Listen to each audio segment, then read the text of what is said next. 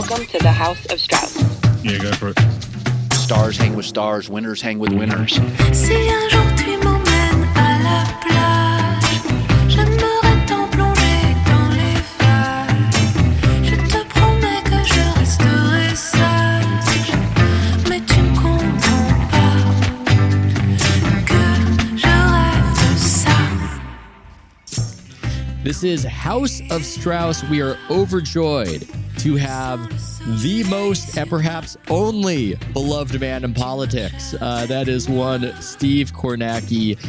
You know him, you love him. He's the guy in front of the maps with his sleeves rolled up, telling you about the outcomes, not just about political races, but also a variety of things. I mean, it was sports events at first, and now there are dog shows. I saw pies. We were learning about the various pies, and I was shocked at the strength of apple pie. Obviously, I live in a bubble. Steve, how are you doing? I'm doing great. I think I owe you like $50 for that intro. That's way too kind, way too generous of you, but thank you.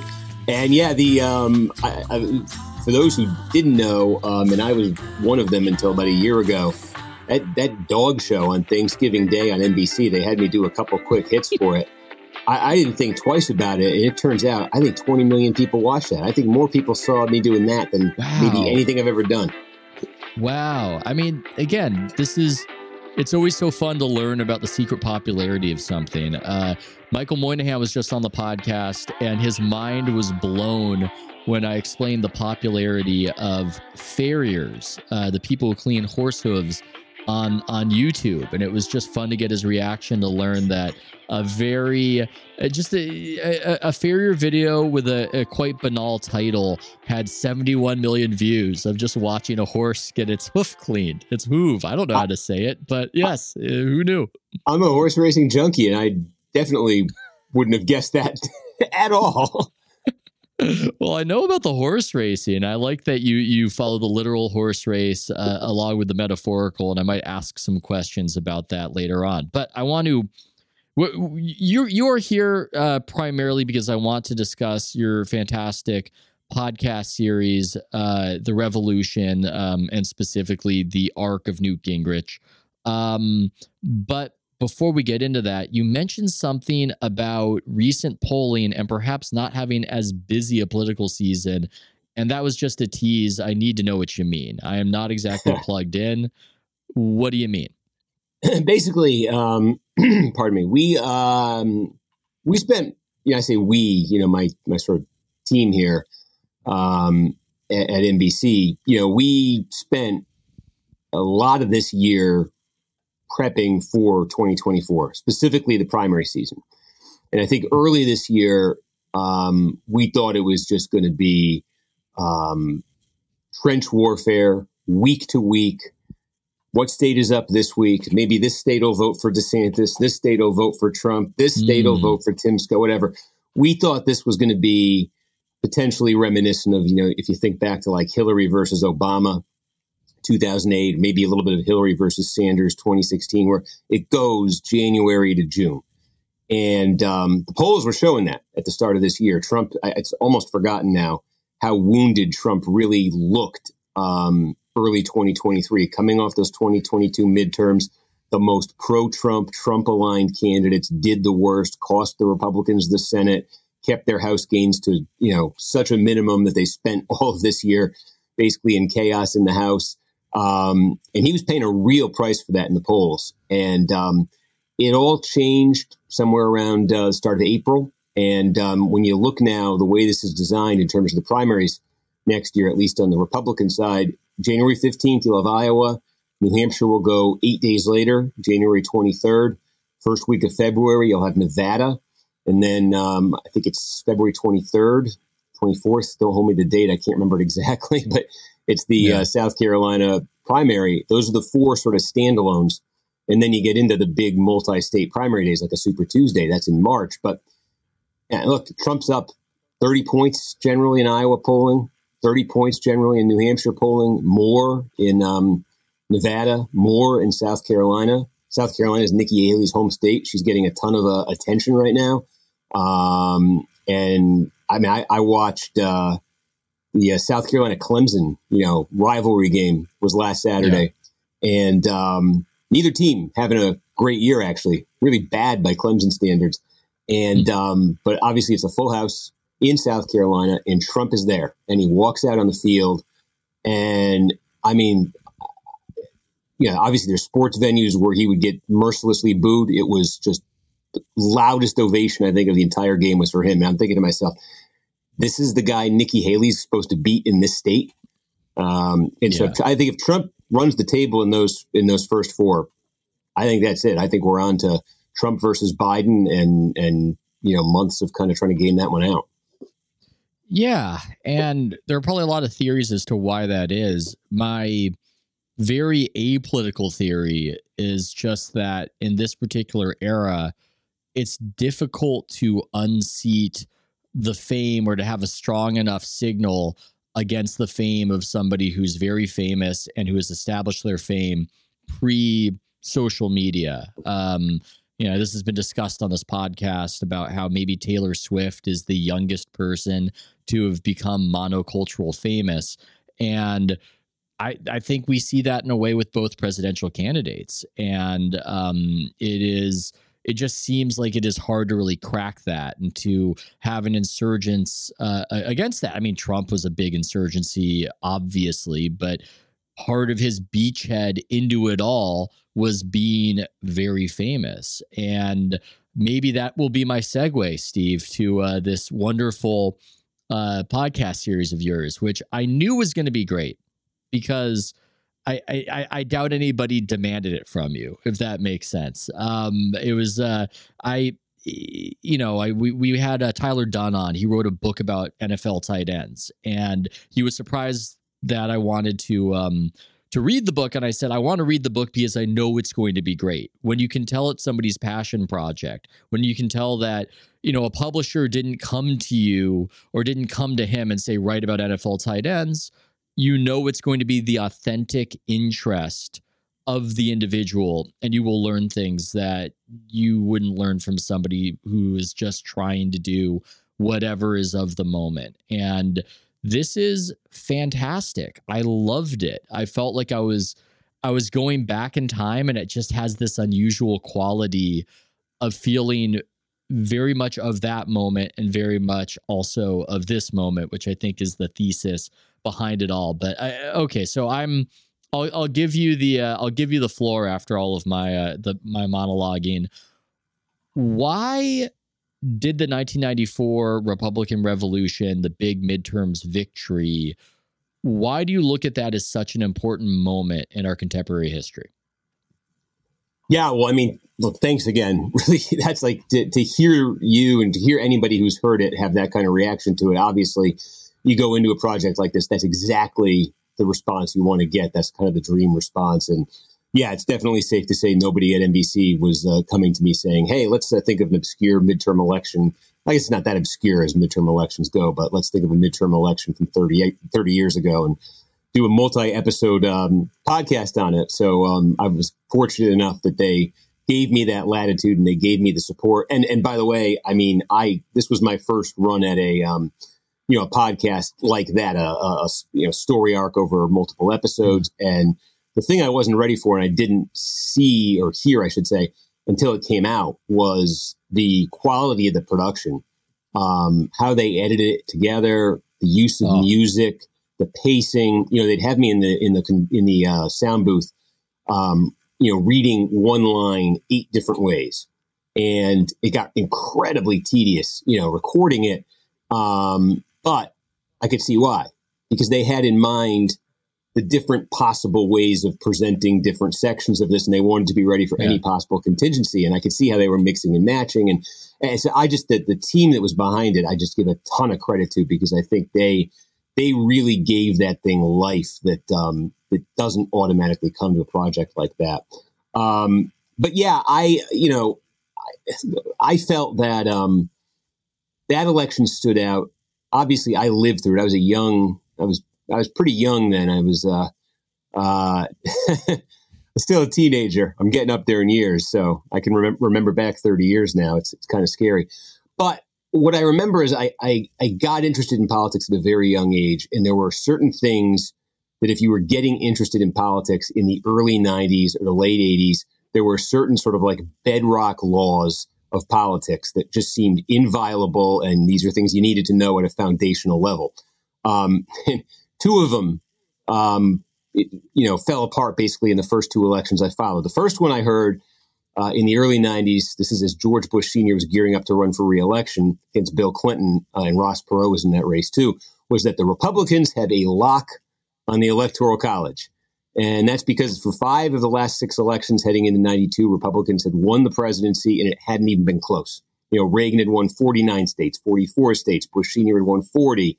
I remember going into that 92 campaign, Bush, off the Gulf War in 91, his approval rating was over 91%. This is like George W. Bush after 9/11 territory.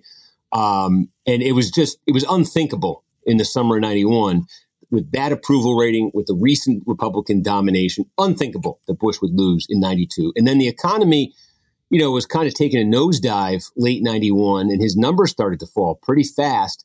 But I remember well into the spring of 92, the conventional wisdom was strong that Bush was still going to win because Republicans don't lose. And Bill Clinton was scandal plagued. And, my gosh, the country's not going to elect a guy like Bill Clinton. And the Republican attack machine, that was a term that was in use back then heavily, was going to just chew Clinton up and spit him out. And then, lo and behold, Clinton ends up winning in not quite a landslide, but a real solid victory in 92. So I watched that one go out the window right away in 92. The other thing that I was told, and that everybody was told, and just to accept, was that the House of Representatives was basically a permanent Democratic, capital D, Democratic Party institution. They had controlled it at that point since 1954, 4 straight decades of continuous control. And not just control. It's like, you think of it right now, you think of the House, 222 for the Democrats, for the Republicans, 213 for the Democrats. Literally a change of 5 seats in the next election. Democrats can get the House back. Republicans were never within 5, 10, 15, 20. They were never even over 200 seats in all of that, 40-year period. As I said, they had some massive landslides at the presidential level. Nixon got 49 states in 72, never translated into House gains. Democrats just absolutely dominated in the House. And the idea that Republicans could even get within striking distance was kind of fanciful. The idea they'd actually ever have control of it in the foreseeable future, nobody talked about as a realistic thing. And I just remember this series of events that played out in Clinton's first 2 years, all sorts of political missteps on his end, Democrats having total control, executive, legislative branches, trying to move on an ambitious agenda that had been, pent up for years, a backlash, stirring to that, a backlash that involved Hillary Clinton, who at that point was the most sort of, policy-centered first lady in American history. Bill Clinton tasked her with overhauling the healthcare system. And you knew by the time the midterms were coming in 94, it was going to be a very good night for Republicans.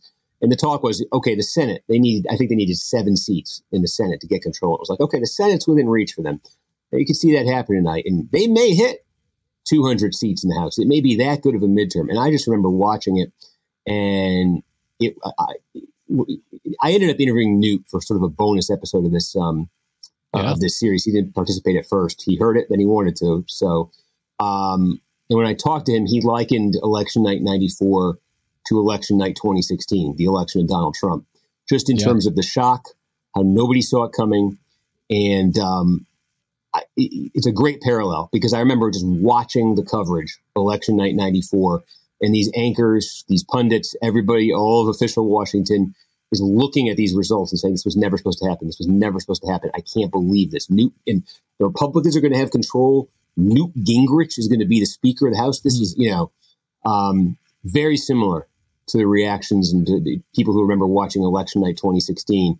I think there's a really good parallel there. I think there is too. And I mean, Gingrich, when you talk to him, talked about how confident he was versus the conventional wisdom and how he expected that outcome. Now, with Gingrich, it's almost like how economists have predicted 8 of the last 2 recessions. He's always confident, it seems. I think he was just coming off the 2022 midterms where he was confident, but those did not go the way Republicans had expected or hoped for them to go. But I love the found items of media of that era and the production that you mentioned with the music and the shock of the newscasters and Brokaw, and, like, oh, you might want to crawl into a hole if you're a Democratic operative, but it's a night to remember. And it's that whole, that the atmospherics of it all.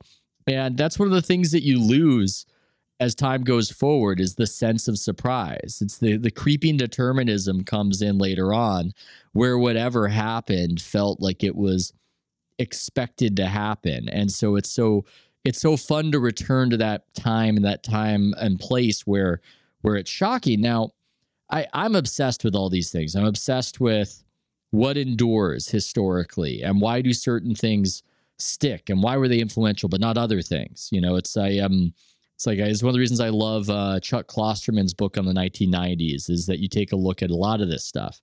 He, oddly enough, focuses a lot on Perot in that book. I think because his mind is almost so idiosyncratic that he's looking for things that maybe weren't influential and that we forgot. It's interesting to me that Gingrich is regarded as so influential because, as you detail in the podcast, he flamed out. It was short-lived. He was out within 4 years? Whatever sort of revolutionary mandate that propelled him to seize power worked against him, and he lost it all.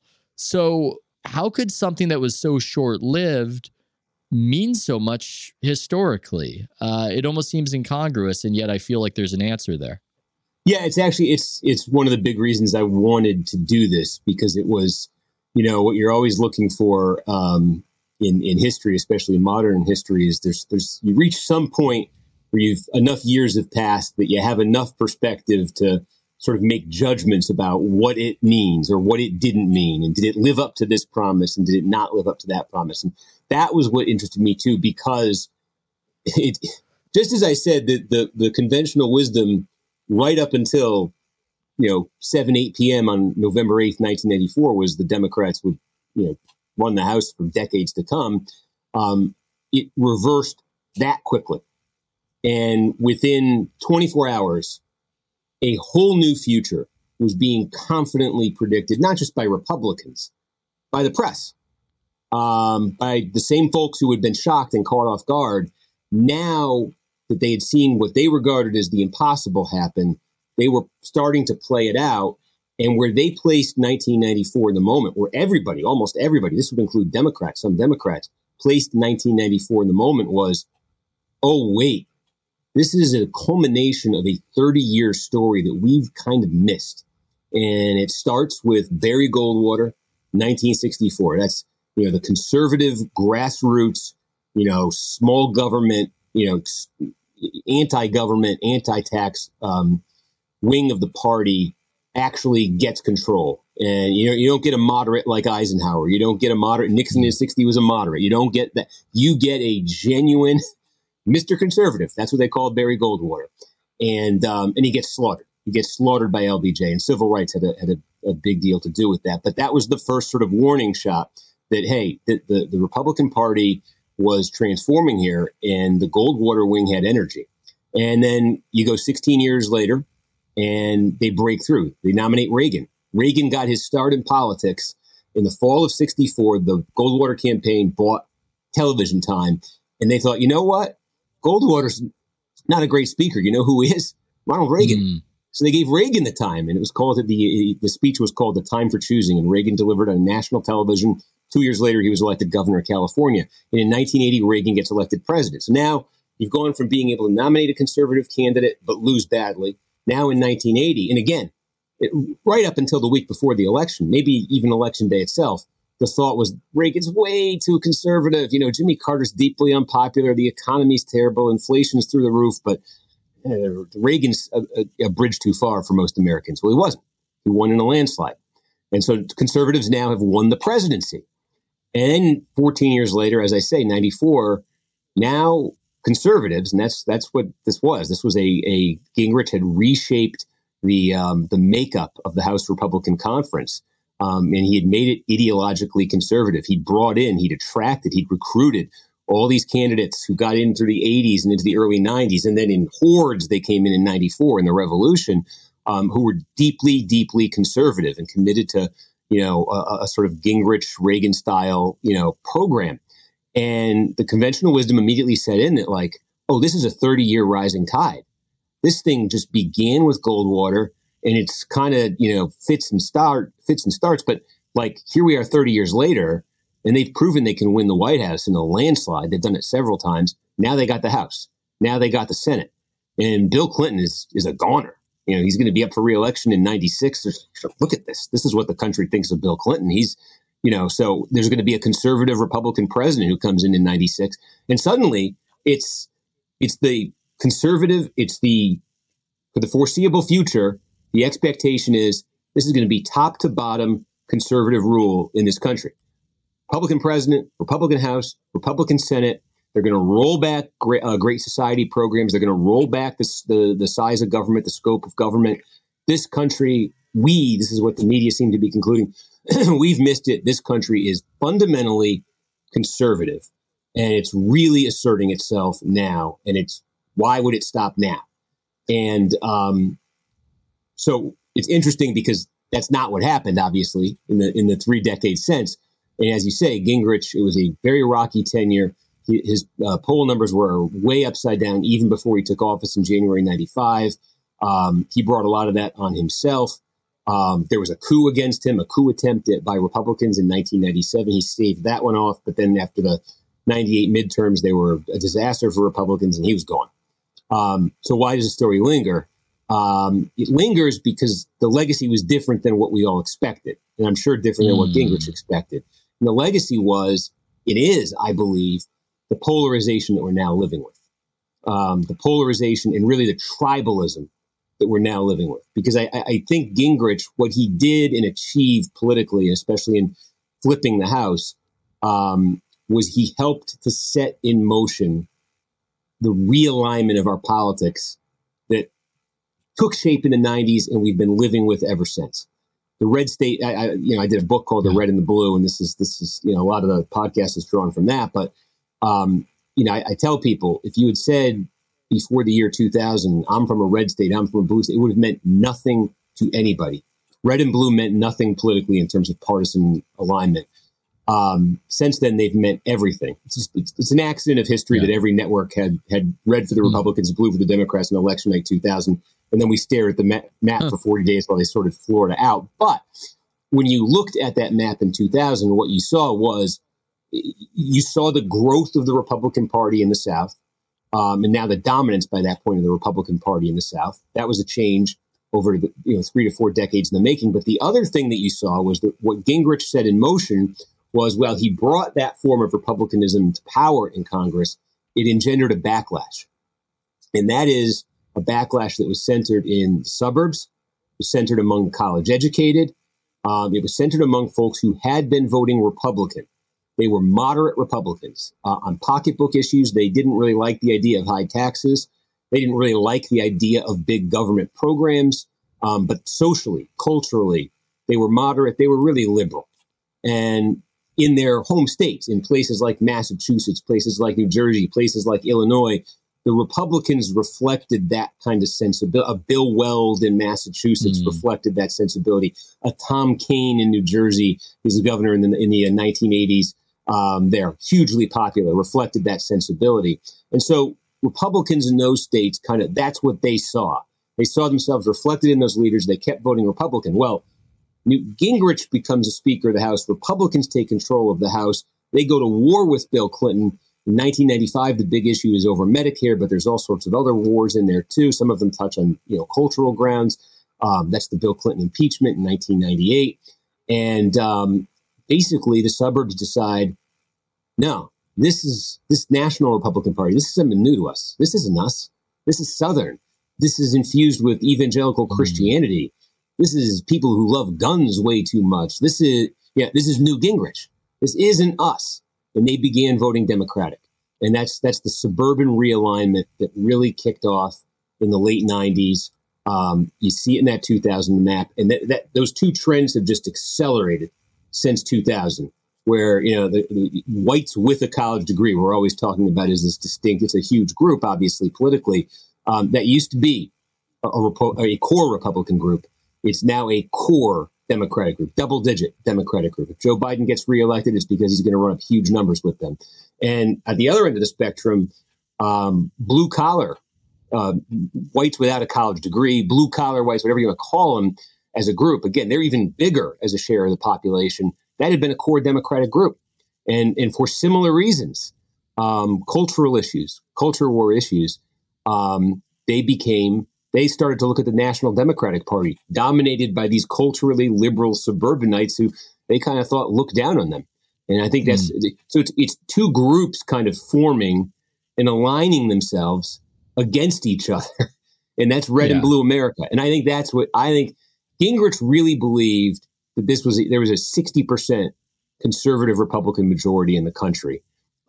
He was wrong. It's about 50-50. And we have been living in a 50-50 country, give or take, ever since. And I think that's his legacy, was really being a key figure in bringing that about. Yeah, if he was correct in his interpretation, he might have stayed in power. A lot of things happened, though. I mean, you've characterized it. The realignment happens there as you're framing it, but you also characterize it as the first nationalized midterm election, which that has been set in motion and continued. I hadn't really thought about it too much, but I also think in a weird way, it saved Bill Clinton's presidency and it killed it as an ideological project. And that's another odd outcome of it, where he got such a strong signal that he was going about things the wrong way and being painted as a liberal to many people, that he aggressively moderated and stole certain ideas from the Contract with America even. I mean, I don't think he stole ideas. I shouldn't say it like that. But he was even saying after the drubbing that there are aspects of the contract that he liked, which I didn't know until listening to your podcast.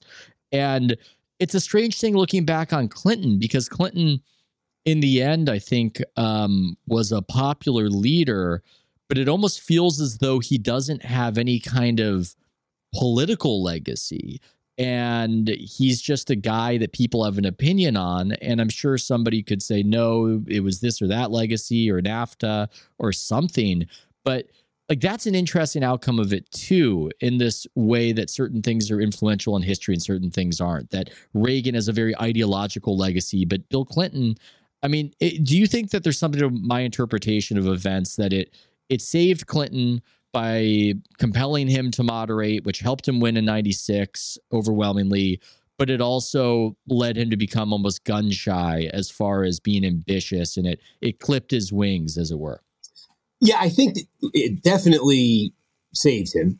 And that was something, he was able to set himself up as, hey, I'm the check against these, radical Republicans, as he would say it, his folks would say it, who suddenly, run the Congress. You don't want them running everything. You want a check there, and I'm that check.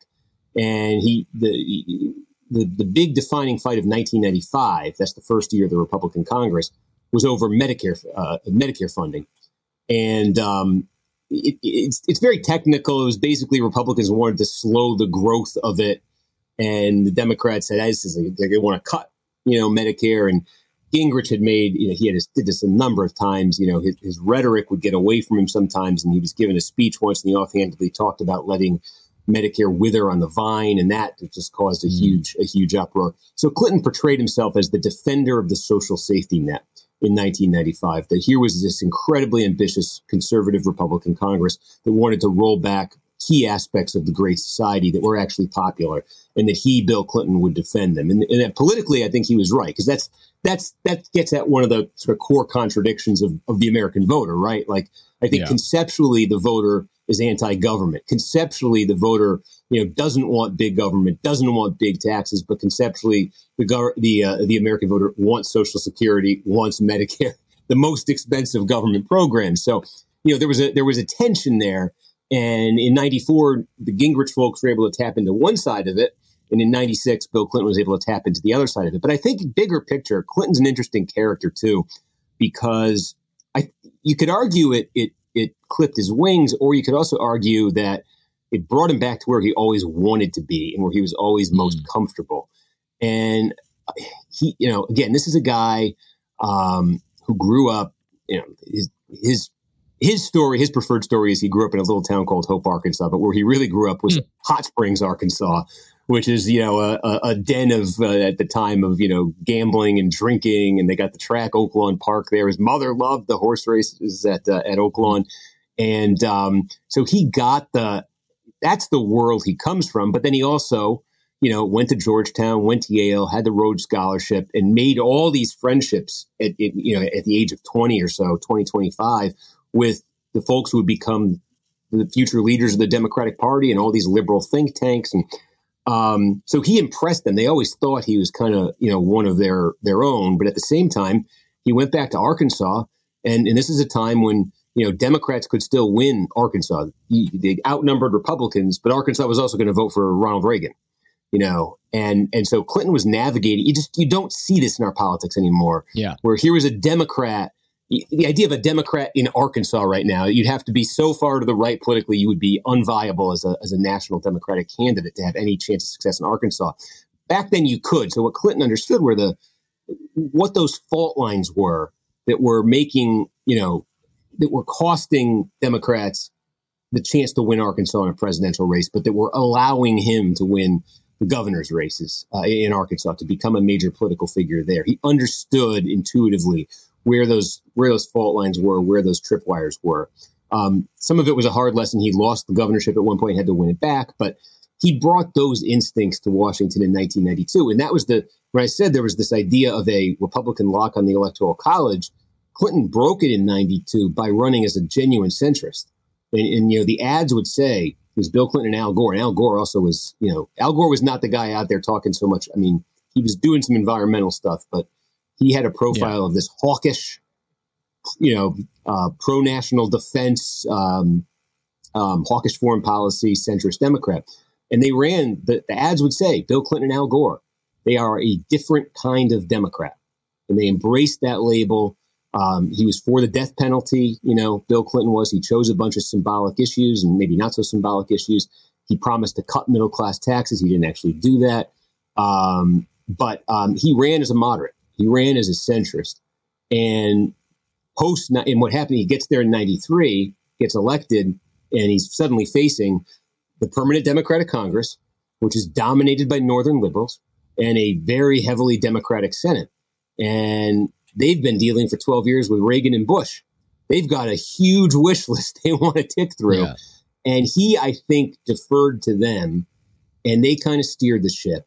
And what came across to people was, this Clinton and the Democrats are just pushing for some major, growth in government here. They did raise taxes in 93, and that was the backlash.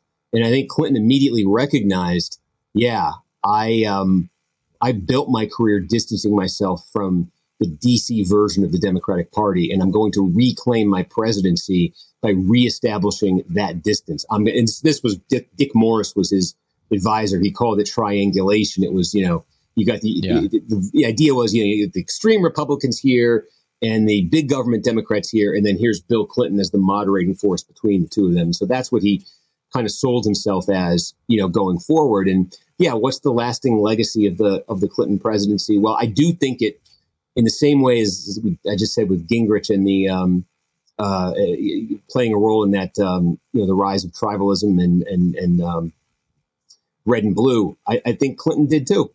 Through part of it had to do with the role his wife played in the administration. That was so revolutionary. Part of it had to do with the impeachment. And the impeachment and the whole debate over, what's private, what's public. Is it okay to lie about something like this? And, Clinton had a way of connecting with culturally moderate to conservative voters on some issues. But there was also that side of Bill Clinton who had the feminist wife who had basically, for all intents and purposes, dodged the Vietnam draft, who smoked pot but didn't inhale. Remember, that was his line in 92. And that version of Bill Clinton came through a lot too. And the reaction against that is what helped, I think, create Red America in those working class areas. Maybe his legacy, he's our first boomer president. I'm trying to find something all encompassing right there. It's interesting. I guess Gingrich almost feels a little bit like a blip in history, in the sense of, not a blip. I guess what I'm saying is a historic anomaly, is the person who gets that job typically doesn't have a vision of the job, it seems. They get that job because they like being a wheeler dealer, because they like being in power. I know that you've done a lot of work talking about Nancy Pelosi. She seems to be somebody who's been very clever and very smart about remaining in power and remaining on top. But that doesn't exactly come with this idea of, I am part of a revolution and I am going to implement my vision and I am going to change the country. I think when you had your roundtable discussion with journalists, and I think Podhoretz was there, and he was talking about how it almost seemed like Gingrich was a strategist who had just happened into this role, which might help explain why it was so short-lived. But maybe that's one of the reasons why so much happened in such a short period of time, was that this is not usually the mandate or what's going on when it comes to the person who's in that position in the Congress. Yeah, and that's why I intentionally, I feel, at least in the podcast, I was more interested in the 16 years leading up to 1994 than in the 4 years that came after it, the actual tenure as Speaker, because I think it was the achievement of breaking the permanent Democratic majority.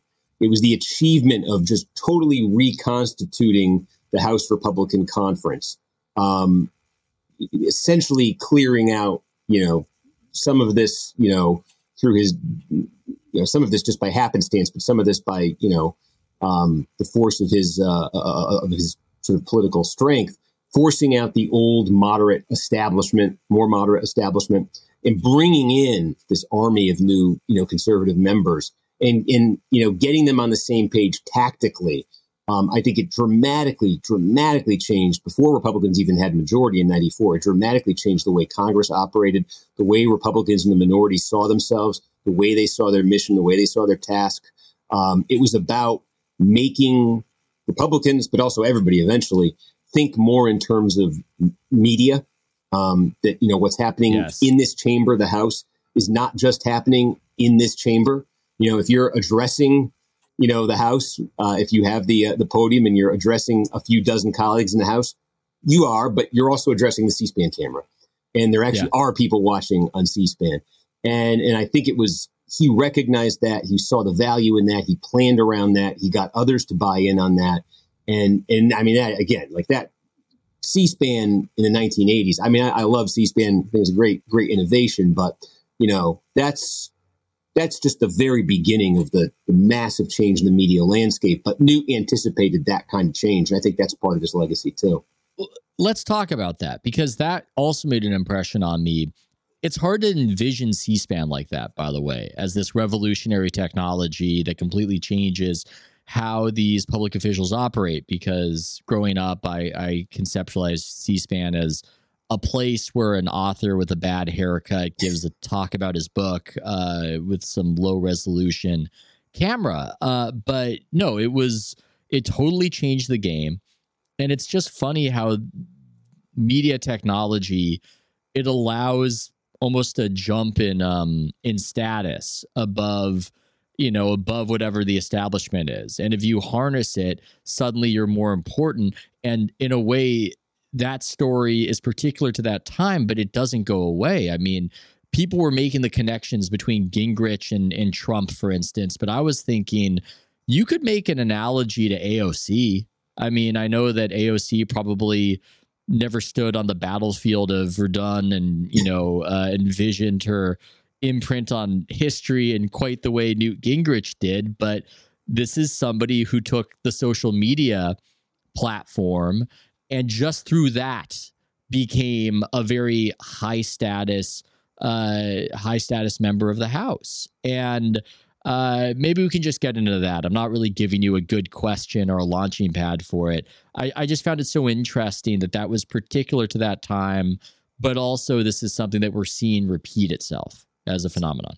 Yeah, no, absolutely. And I think what Gingrich saw strategically, and again, it is primitive compared to where it's gone, and that has everything to do with social media, internet, iPhones, all that stuff, none of which was in play, obviously, in the 1980s as Gingrich was sort of beginning his climb.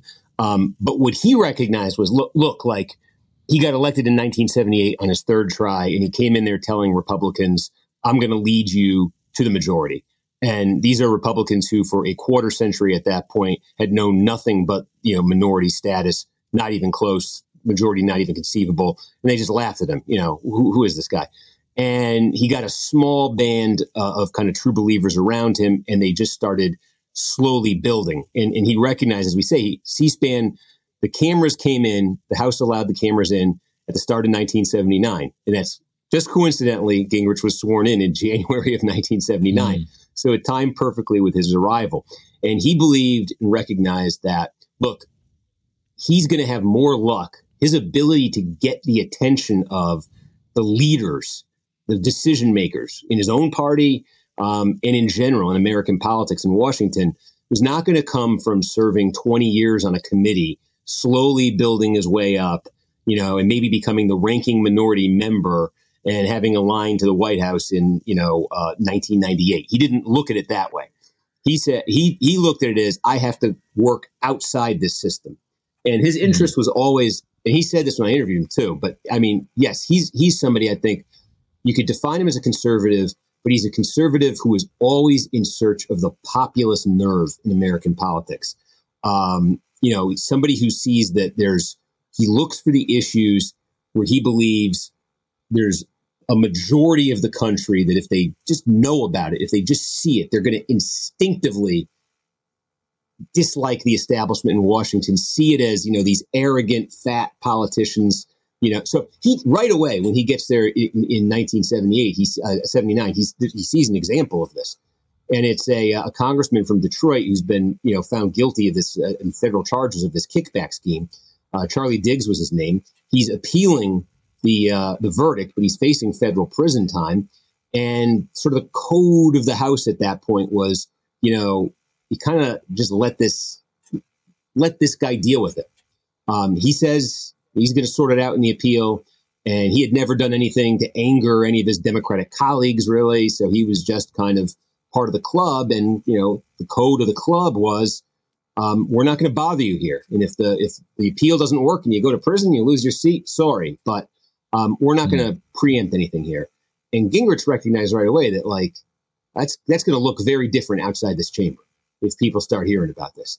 And so that's what he did. He put a motion on the floor to expel Charlie Diggs, and he got media attention because this was not previously a common thing to see happen. And here was Gingrich, a freshman member, doing this. And he basically uses the media to shame his party's leadership into backing him on it. Because how can you explain this? What he said specifically, he waited until Diggs voted on a tax bill. And so he could make the argument that the Democratic Congress is letting this man vote on how to spend and waste your tax dollars. This man who has been convicted of corruption, has been convicted in a kickback scheme, this corrupt congressman from the corrupt Democratic machine in Detroit, he's wasting your taxpayer dollars. They're letting him get away with it. We want to stop it. That's the message he pushed. And he kind of shamed Republicans into going along with it. They mostly, though, eventually did. There was an expulsion vote. It didn't succeed, but it did get majority Republican support. And that was something, this was a freshman. This was 6 months into his term when that expulsion vote comes up. I mean, that was a warning shot from him, and there were so many more to come. But what he recognized was, through C-SPAN and through other means, you could hit these populist nerves, and it would force change on the inside. It would force them to take you seriously and it had this huge other ripple effects as well. And we talked to congressmen, former congressmen doing the podcast too, who said like they recognized that Gingrich was a real thing when they'd be back home in their district in, California or wherever, and people would come up to them and they'd ask, "Oh, you're in the Congress with Newt?" He's a random guy from Georgia, but they know him from C-SPAN. Yeah. Oh, I love the story about one of Gingrich's Young Turk allies, Bob Walker, that Jack Kemp was, I think, what was it, Puerto Rico, and a woman comes up, and Jack Kemp, for those who do not know, was a very famous politician and former football player. And she asked him, "Do you know Bob Walker?" And it just totally must have scrambled these guys who were used to a certain hierarchy, a certain order where you gain status through your seniority. And suddenly this revolutionary force has harnessed the new media to just leapfrog you in status and push certain buttons that you didn't even know were there. I knew about none of it until listening to your podcast. And I just found that amusing and also just so interesting how there are these opportunities that can be seized and created by technology that can completely reshuffle things. Yeah, and you're right. It foreshadows today completely. And to just put it in some perspective, it's like, he built a following on C-SPAN. C-SPAN doesn't keep ratings. Nielsen never really tracked it, so you're never sure quite how many people were watching. It wasn't 0, but it wasn't 20 million either. But it was something like it was more exposure than the minority party in the House, and especially a backbench, young minority member of the House minority party member was ever going to get through the traditional, media gatekeepers at that time. And so, you would get people who were finding, cable was exploding. The 80s was the explosion of cable cable television as an institution here. And C-SPAN came free with every time you hooked up cable in a house, C-SPAN was part of the package because Brian Lamb, the founder of C-SPAN, got the cable industry to underwrite it. And it was part of the pitch, because a lot of cities, a lot of towns, you had to get approval from the city, approval from the town to bring the cable wires in and get cable TV. And part of the pitch was, hey, this isn't just the vast wasteland that Newton Minow once called television. This is a public service. You can watch your government in work, in action, on cable television. So this was part of the pitch too. And people were finding the channel, and Newt found opportunities on there basically on an almost nightly basis. There was no Sean Hannity show, there was no Laura Ingraham show, anything like that. There's no cable news in that sense, but you might be scrolling through your new cable dial at 9:00 at night, and there's Newt Gingrich just holding court in an empty House chamber, and it's a talk show. He's just giving you an hour of his take on the day, on the big headlines, on how he thinks about politics, and it would be a cable talk show today. But he built a following through doing things like that, and now you see not everybody. You see so many who come to Congress, and they don't even need a C-SPAN for it. They just need their iPhone. Yeah, they're not doing politics. They're there to make the speech effectively. They're there to get on TV, and that's become this whole other incentive structure that has now come about that is totally different to the ways things were done.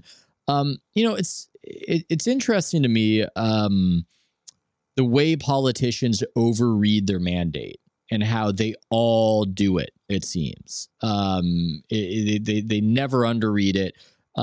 Victory is the seeds for defeat. It's odd because coming from the sports perspective, winning is just good. You learn things from certain losses. It's a bit of a cope when it happens. You can learn things. Michael Jordan, by getting his ass kicked by the Pistons, learned certain things, but the Pistons had never been there, then he just would have probably won sooner. And you gain confidence from winning, you gain status, and winning helps you win more. The thermostatic nature of politics is so interesting to me, how this keeps on happening. Why do you think it's so? Why do politicians in victory the way Newt Gingrich did, the way that so many do, why do they overread their triumph? You know, it's interesting. I get why Gingrich did for the reasons, you know, we've talked about. It was the first time in 40 years, and it legitimately was seen as impossible what he pulled off. So I could see how in that moment, this guy who came in the 78 election, laughed at by even his own party. I think, you know, Dick Cheney was a big player in House Republican politics in the 1980s. There's a whole alternate history scenario where Dick Cheney becomes the first House Republican speaker, never becomes vice president. That's a whole other thing. But Dick Cheney, you know, called him a pest. They had disdain for him, the Republican leadership in the House, the existing Republican establishment. They laughed at him when he said, "I'll get you to the majority someday." And he just worked his way up through the wilderness and kept kind of, as we say, you know, going around all the traditional media, building these populist uproars, doing things in the House confrontationally that just weren't done before. And Republicans start to look at it and say, geez, this actually isn't that bad. I wish we were doing more of this. And he makes it to the top of the mountain in 94. And I could get how, from that standpoint, you do buy into the idea that Gingrich, has completed what Goldwater started in defeat in 64. And now this really is a conservative country. The Bill Clinton election in 92 really is this aberration, and Perot has something to do with it. Clinton only got 43% of the vote. And this really is a conservative country.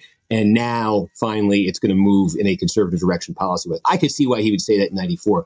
But again, when I talk about the real legacy of 94 being the tribalism, being the polarization, and being the red and the blue, what's now the norm is one party gets full control and it lasts for exactly 2 years and it gets yanked away in the midterm election.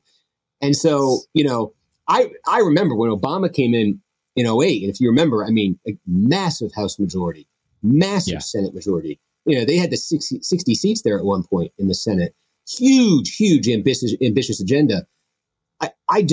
My entire point of reference when Obama came in was enjoy this while it lasts, folks, because Democrats, because in 2 years, what happened in 94 is going to happen again. That's just the new nature of our poll. And it did.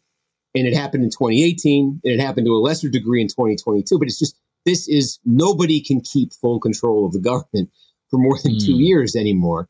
And Karl Rove's 40-year Republican majority, remember, that was a big prediction. The Democrats took Obama's victory in 2012 to be the triumph of the coalition of the emerging Democratic majority. That was the book they all referenced. And so I less and less understand how they do it now, because modern history, the story post 94, the 3 decades since 94 is, you know, there's one party breaks through in an election, and then there's a big reaction from the other side. And then the other side breaks through, and there's a big reaction from this side. And we've just been kind of going back and forth, kind of playing between the 40-yard lines ever since. Yeah, it's a great point that at that moment in history, if you're new, you're going to think, I mean, basically you can realize your vision. Everybody's telling you that it was impossible. Then you do it. And to what you're saying, the homeostasis is kind of one of consistent control. So it would have seemed like you would finally, in the way that Seinfeld talked about, flipping over a refrigerator as a metaphor for a breakup, that you would finally flip the refrigerator over and that was done. I could definitely see that. I wonder, though, if we have reached a certain, I don't know if I want to call it a holding pattern, but just a way things are. I'll throw this at you.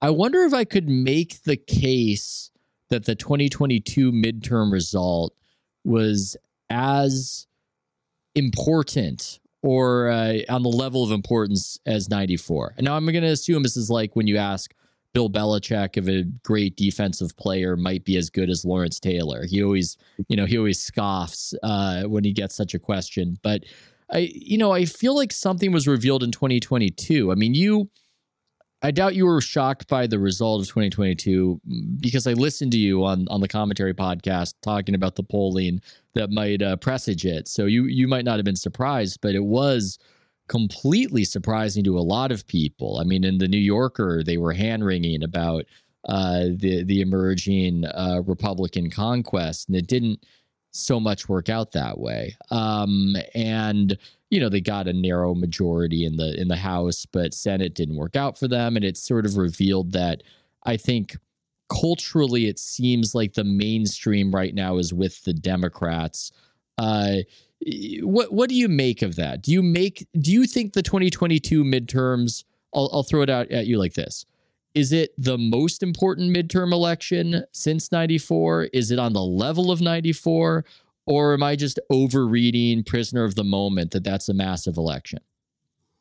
Well, ask me in 30 years and I'll have a good answer for you. But I mean, you're the guy with the maps. You can't see the future. I mean, come on. My read from this standpoint on 22 is that it revealed a couple things. Number one, it was played out under, in modern times, totally unprecedented circumstances. And that is that the defeated former president was a central character, was the central character, was still effectively acting as the leader of his party, was picking candidates and daring party leaders to, put somebody else up, and party leaders didn't dare do that. When you think of past the modern one-term presidents, George Bush Sr. lost in 92, and you barely heard a word from him. His sons both ran in 94, but he really, that was it in terms of him as a political force. Jimmy Carter got drummed out in 1980, and then, he's building houses in 1982. Trump made it clear from the minute he left, he wanted to get it back. And so he loomed large. He's obviously an incredibly polarizing figure. He loomed unusually large, unprecedentedly large for a former president in the midterm election, and especially with the events of January 6th, and especially with the fact that so many major races featured candidates who Trump himself recruited or endorsed and who echoed everything Trump was saying about 2020, I think made that election a referendum. Unlike every other midterm where it's a referendum on the sitting president, I think it made it as much, if not more, a referendum on Trump, the former president and would-be future president, than we've seen before. And again, that's why when I said earlier, when the result came in as it came in, it felt like, this isn't the first time this has happened, but it felt like the wind was out of Trump's sails. And, it was DeSantis time. He got 60% in Florida, and we had polls earlier this year that actually had DeSantis ahead of Trump.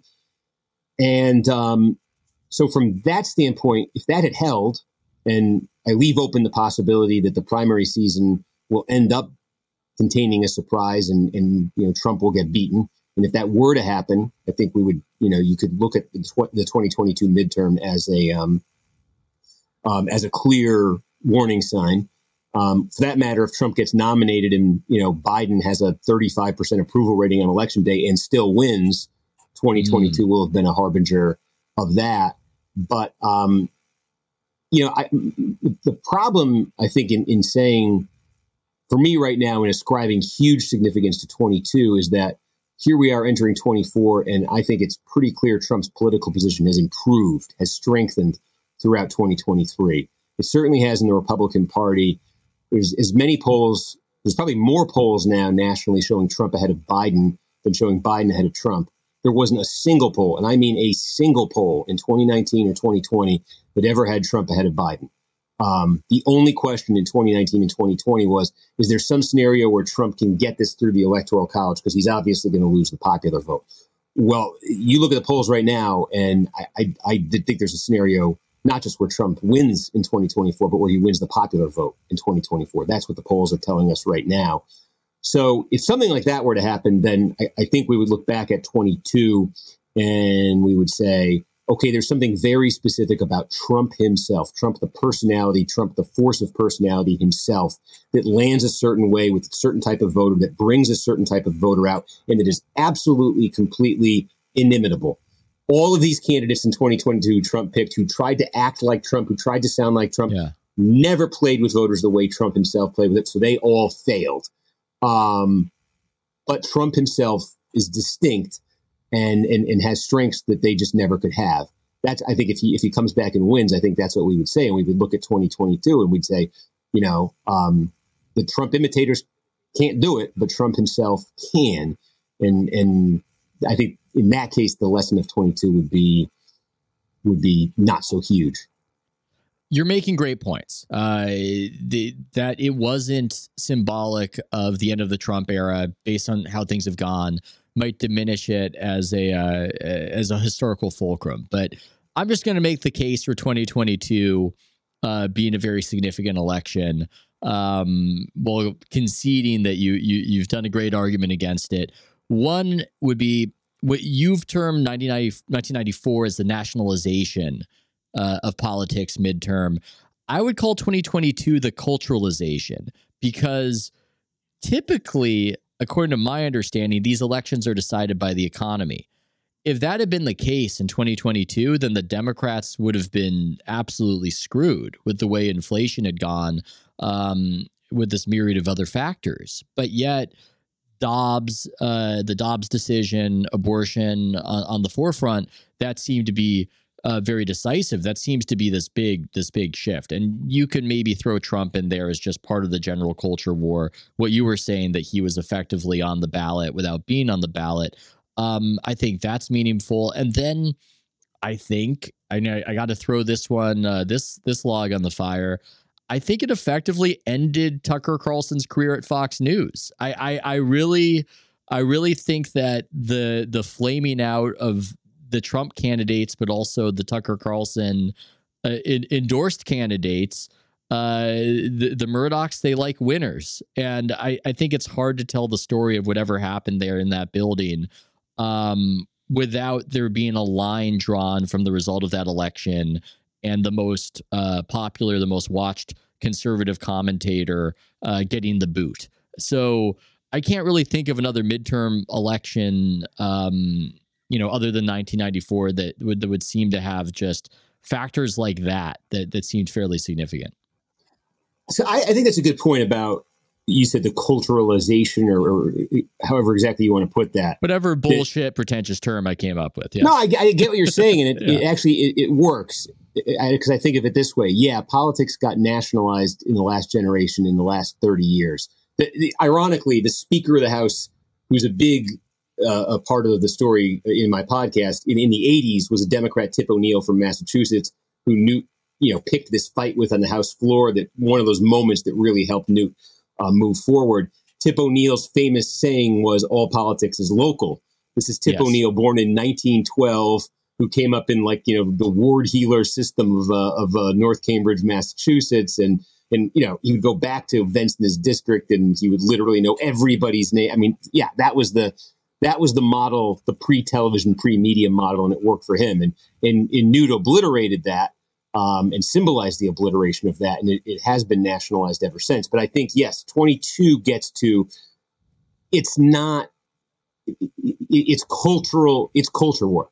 It's the culture war that shapes, you decide if you're team red or team blue. I think you can a lot of people will justify it. They'll kind of work backwards, and they'll like to say it's because, the position on this issue, the position on that issue. But I think at our core, we're tribal creatures, and at our core, we're kind of pulled toward one party or the other, toward one team or the other, based on something cultural, based on cultural feelings, cultural attitudes that we have. And then once you're with this team, you're with that team, you look at the other team, and you define yourself by being against their cultural politics. So so 22 is interesting, because one thing that it showed is, we talk about this transformation where college-educated voters, particularly college-educated white voters, used to be a Republican constituency a long time ago, and are now increasingly not just Democratic, but becoming dominantly for the Democrats. That group demographically has long been among the most likely to turn out in elections, not just presidential, but just any election. So that used to be an advantage for Republicans. It's now an advantage for Democrats. And that group was what binds that group together. What's made them more democratic? What got them so motivated in 22? Look, most people will say the Dobbs decision. That's a different topic, I guess. I have some doubts on that one, actually. Wow. I think it's much more Trump. I think it's January 6th. You're a Dobbs denier. No. Here's why I would say it.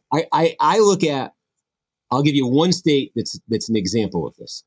Where I think the cultural factor that motivated those college-educated voters and that helped Democrats in 22 was Trumpism in January 6th, and democracy in general, what they perceive as the threats to democracy, versus Dobbs. Georgia's my example, because you had a marquee governor's race, Brian Kemp, the Republican, against Stacey Abrams, the Democrat. That had been a close race, a rematch of a race from 2018 that was decided by 50,000 votes. Brian Kemp won it. Stacey Abrams famously refused to officially concede it. And then they have the rematch in 2022. You also have a marquee Senate race in 2022 in Georgia, where Raphael Warnock, who won the special election January 5th, 2021, ironically enough, up against the Trump-picked candidate, the celebrity from the 80s, the UGA star running back, Herschel Walker. Now, so the Dobbs decision comes down in the middle of 2022. Herschel Walker is going to be the Republican candidate for the Senate in Georgia, and Brian Kemp's going to be the Republican candidate for governor of Georgia. Keep in mind that Brian Kemp faced in the primary in 2022 in Georgia a Trump-backed challenge from a former United States Senator, David Perdue. Trump recruited David Perdue to run because he thought that Kemp had sold him out on legal challenges to the Georgia vote in 2020. Kemp signed off on Biden's victory in Georgia. He didn't fight it. He didn't go along with Trump's rhetoric about how it was all polluted with corruption. And Trump, absolutely inexcusable in Trump's mind. So Trump wants to run the guy out of office. And Trump goes to war with him. And Trump gets a sitting congressman, Jody Hice, to give up his seat in Georgia and challenge the Republican Secretary of State in that same primary in Georgia for the same reason. And Kemp wins the primary by 50 points. Secretary of the State wins the primary easily. So now we're in a general election where the Republican governor has gone toe-to-toe with Donald Trump and won over January 6th issues. And the Republican Senate candidate is handpicked by Donald Trump because he goes along with Trump on 2020 and everything else. And in the middle of all this, the Dobbs decision comes down. And of the two candidates, Kemp and Walker, based on the Dobbs decision, the one who has actual influence over abortion policy in Georgia is Kemp, is the governor. This is now a state issue. That's what this Supreme Court ruling has done. And Kemp endorses the 6-week ban. Herschel Walker does too. They both have the same position on abortion. One of them wins by 10 points. That would be the guy who's actually in position to do something about it in Georgia. And one of them loses. So I think that the defining difference between Kemp and Walker in Georgia was that the kind of voter I'm describing, the traditionally Republican suburbanite, college-educated, who's been drifting towards the Democrats and is really appalled by Trump, was okay with Kemp because Kemp had shown independence from Trump. Yeah. And was not okay with Walker because Walker was attached at the hip to Trump. The differentiator was not abortion. To me, if the differentiator was abortion, Stacey Abrams and her campaign did everything they could to make that race about abortion. And she lost by 10 points instead of 2 points. So there's other examples in other states, but that's why I think I consider Trump a cultural issue. So I think when I agree with you on the culturalization, I do, because I think Trump is ultimately a question of culture. And but I think he was the driving cultural force that those college-educated suburbanites were revolting against and were ultra motivated to vote against in 2022. It's a great point. It reminds me of something that Iglesias said. I'm just paraphrasing it. And I guess it's not even going to be pertinent if Trump wins. But from the Democrat perspective, a primary opponent who beats Trump and secures the nomination is a terrifying political force to fight if you're a Democrat, because they will have signaled to the moderate that they're a moderate just because they were against Trump and that they beat Trump in a fight. And they could pass the most conservative legislation in history by far and still be seen as a moderate just because of that, just because Trump is the cultural issue, which I think that's true. I mean, we're not going to actually see it happen, it seems, but yes, I think that makes a lot of sense. Yeah, I mean, that was the promise. I talked with Newt a bit about this in that interview for the podcast. That was conducted 3 weeks after the election in 2022, and he was processing the results. And it was interesting because he had not formulated any conclusions at that point. He was definitely curious about the possibility that Trump had run his course as a force. but that Trumpism would live on. And he talked about the possibility that Ron DeSantis was Trumpism without Trump. And that was where the Republican Party was going. But when I pressed him to say, is that where you're going? He didn't want to make any conclusions yet. I think because he's somebody who has seen, Trump's political obituary written 100 times since 2015, and every single time it's been, premature. And then fast forward to, I'm going to say 6 weeks ago, Gingrich gave an interview, I forget where, and he basically said, these primaries are pointless. The party wants Trump. Let's get behind Trump. So he's reached his conclusion on that. And the idea of, finding the candidate who ideologically could probably better deliver the Trump platform than Trump could, because there'd be a rigor and a discipline there, and there'd be a strategic kind of element to it all. But he's decided that ultimately what sells is Trump himself. I'm fascinated by just the game theory that both of the parties have found themselves in, where their candidates, the candidates that will breeze to the nomination, both seem to be suboptimal for actually winning, and yet nobody can get the party off the train tracks. Nobody can do anything about it. I can't think of any historical example. Do you have any historical example that is anything like this situation? Well, I don't know. It's our 1994 theme. I can think of the Virginia Senate election in 1994, where the Democrats nominated a candidate, Chuck Robb. He was the incumbent senator, who had poisonously negative poll numbers and had been caught in several scandals during his tenure, running against the Republican nominee Oliver North, the Iran-Contra figure, who had just, so the only person in the world Oliver North could have beaten was Chuck Robb. And the only person in the world Chuck Robb could have beaten was Oliver North. And neither, for a brief moment, that was a four-way Senate race, actually, because there was these other political figures in Virginia saw that there was such disgust for the two major party candidates. Doug Wilder, the former governor, ran. He dropped out at the end and supported Robb, and that's probably why Robb ended up winning by 3 points in that race. There was another moderate Republican, Marshall Coleman, who ran, stayed in, and got, I think 12% of the vote in the end. But that was like a legitimate four-way Senate race through Columbus Day, I would say, in 1994. And it's interesting that I do think back on it a little bit, because I do look at the polls that show how badly the average voter says they don't want a Trump-Biden rematch.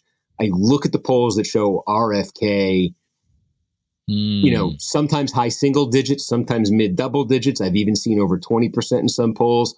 I'm not quite sure where to peg his support right now, other than to say it is higher than you would normally see. It's higher than we've seen in 30 years, Ross Perot, 92, for an independent candidate at this point. I see the possibility of this no labels group actually attaining 50-state ballot access, which is a huge, huge undertaking. I see Joe Manchin flirting with maybe being open to that nomination.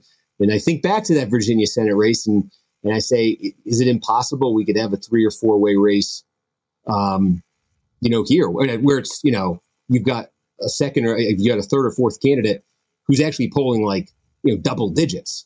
Because there was some, Clinton versus Trump in 16, the Libertarians did their best ever. It was still like 4%. And, but I mean, could you legitimately have, independents who attract 10 to 20% of the vote in this thing? I'm not close to that possibility. It's a strange landscape. I saw you recently on television talking about Biden's strength in a swing state is positively correlated with how old and white that swing state is. That's a strange thing for a Democratic candidate, but that is, I guess, what the data bears out. Yeah, the state I had in mind in particular was Wisconsin. Trump state in 2016, Biden state in 2020, barely. And you've seen this raft of swing state polling that's shown Trump leading, and in some cases by big margins in these swing states, but not in Wisconsin. And Wisconsin, is almost 90% white, and it is these aging, Midwest, upper Midwest states, these aging populations. That's become a very Democratic friendly group. And I think the big question in 24 is how much is Trump showed growth with non-white voters in 2020. And with Hispanics in particular, Republicans held those gains in 2022. They didn't build on them, but they held the gains that Trump made in 2020. And now we're seeing indications in the polling that among younger and less engaged non-white voters, when I say less engaged, I mean they weren't voting in special elections in 2023. They weren't voting in the off-year Virginia state legislative elections. But there's a good chance they'll be voting in the presidential election next year. That those voters are much more receptive to Trump. And that if they start voting that way, Trump has the potential to run up numbers of non-white voters that have really been unthinkable for Republicans for decades. And that's not to say he's going to win the non-white vote. This is not to say he's going to win the black vote, anything like that. But like if he got 20% of the black vote, that would be the first time in 64 years a Republican candidate has gotten 20% of the black vote. Richard Nixon in 1960, being the last one. And back then, millions of blacks couldn't even vote because Jim Crow laws were still in effect in the South. That's how far back we're talking here. So it would be, even that kind of a gain could be seismic in some of these states. That makes a lot of sense. We'll end on this. There's this famous photo / meme of Rob Lowe at a football game wearing a hat that just says NFL on it. I've seen it, yeah. Is that how you approach politics? We talk about the tribalization and how everybody is of a tribe. I remember when you were reading out early on election night 2022 how DeSantis had taken Miami-Dade, and everybody else on the panel at NBC looked sick, and it turned out to be a pretty good night for them. In that moment, they feared disaster. How do you emotionally relate to the results? Are you just kind of in it for the juice? Do you, care a lot as to who wins? What is the internal Kornacki when it comes to these things? I'm trying to sort all the sort of big questions we're kind of grappling with here and throwing around. To me, an election night is, wow, we finally get some answers. And, so it's like, sometimes I liken it to the old, this is maybe a totally dated reference, but the Polaroid pictures. If people remember those, you take the picture, it spits it out. You have to wave it in the air. And about 2 minutes later, you just watch as the picture slowly takes shape. And suddenly you can see everybody in it and what they're wearing. And that's what an election night is like for me, watching that picture develop. And I just find it fascinating because it starts answering questions we've been asking. Simultaneously, it starts posing new questions that we never thought were on the table, but the election's telling us are on the table. Like in 2020, watching Trump make those big gains in South Texas, in Miami-Dade, and you're like, whoa, the Hispanic vote really moved here. This is something interesting to watch. And then that set the stage for, holy cow, DeSantis is not just going to win Miami-Dade. This is a 2.7 million people. Hillary Clinton won it by 35 points counting. And here's DeSantis going to win it by double digits. I mean, to me, that's not an expression of I'm for one team or against another team. I am fascinated by that movement and trying to understand it. It's fascinating to me. And just in my lifetime of following politics, I've seen first election I can remember, California was a core Republican state and West Virginia was a core Democratic state. I've seen that change in my lifetime. So I'm just fascinated by it. And I know that, it's like a soap opera too. You're going to get answers on election night, but you're never going to, you're going to leave with a new set of questions. The answers aren't going to be permanent, but I'm just always interested in, I find there's so much talk, so much discussion in the lead up to an election. And I find it satisfying to actually get real meaningful numbers, to try to understand them, to try to find the patterns, to try to find what the story is. I say that every 4 years, there's like a family photo of America that's taken. That's the election. When you get 100, 120, 160 million people voting in the same race, you really can start to tell a story of America in that moment.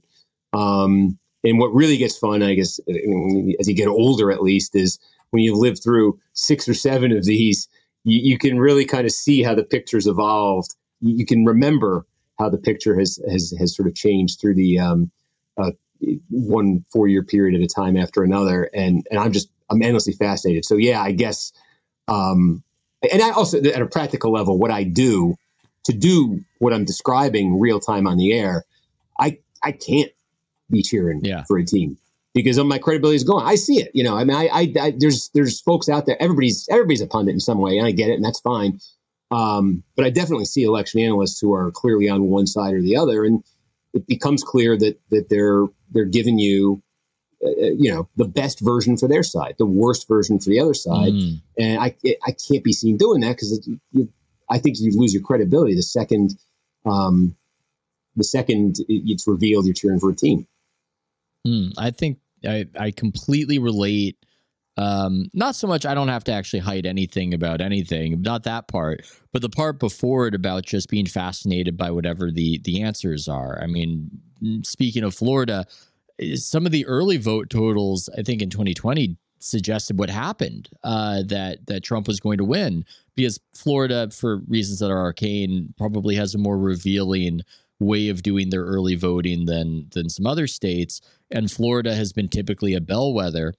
And, if you win Florida, you win it all. But no, we learned that something different has happened and Florida has broken off from its bellwether status. And, people talk about these things, Steve, as though they're so obvious and they act as though it was presaged. Like, oh, yeah, well, of course, Florida's a red state and it's only been getting redder. And then you go, why? And they go, there's not necessarily a satisfying answer. And yet you see these big shifts in the population where, a state is flipped and it just starts going in the direction of one party or the other party.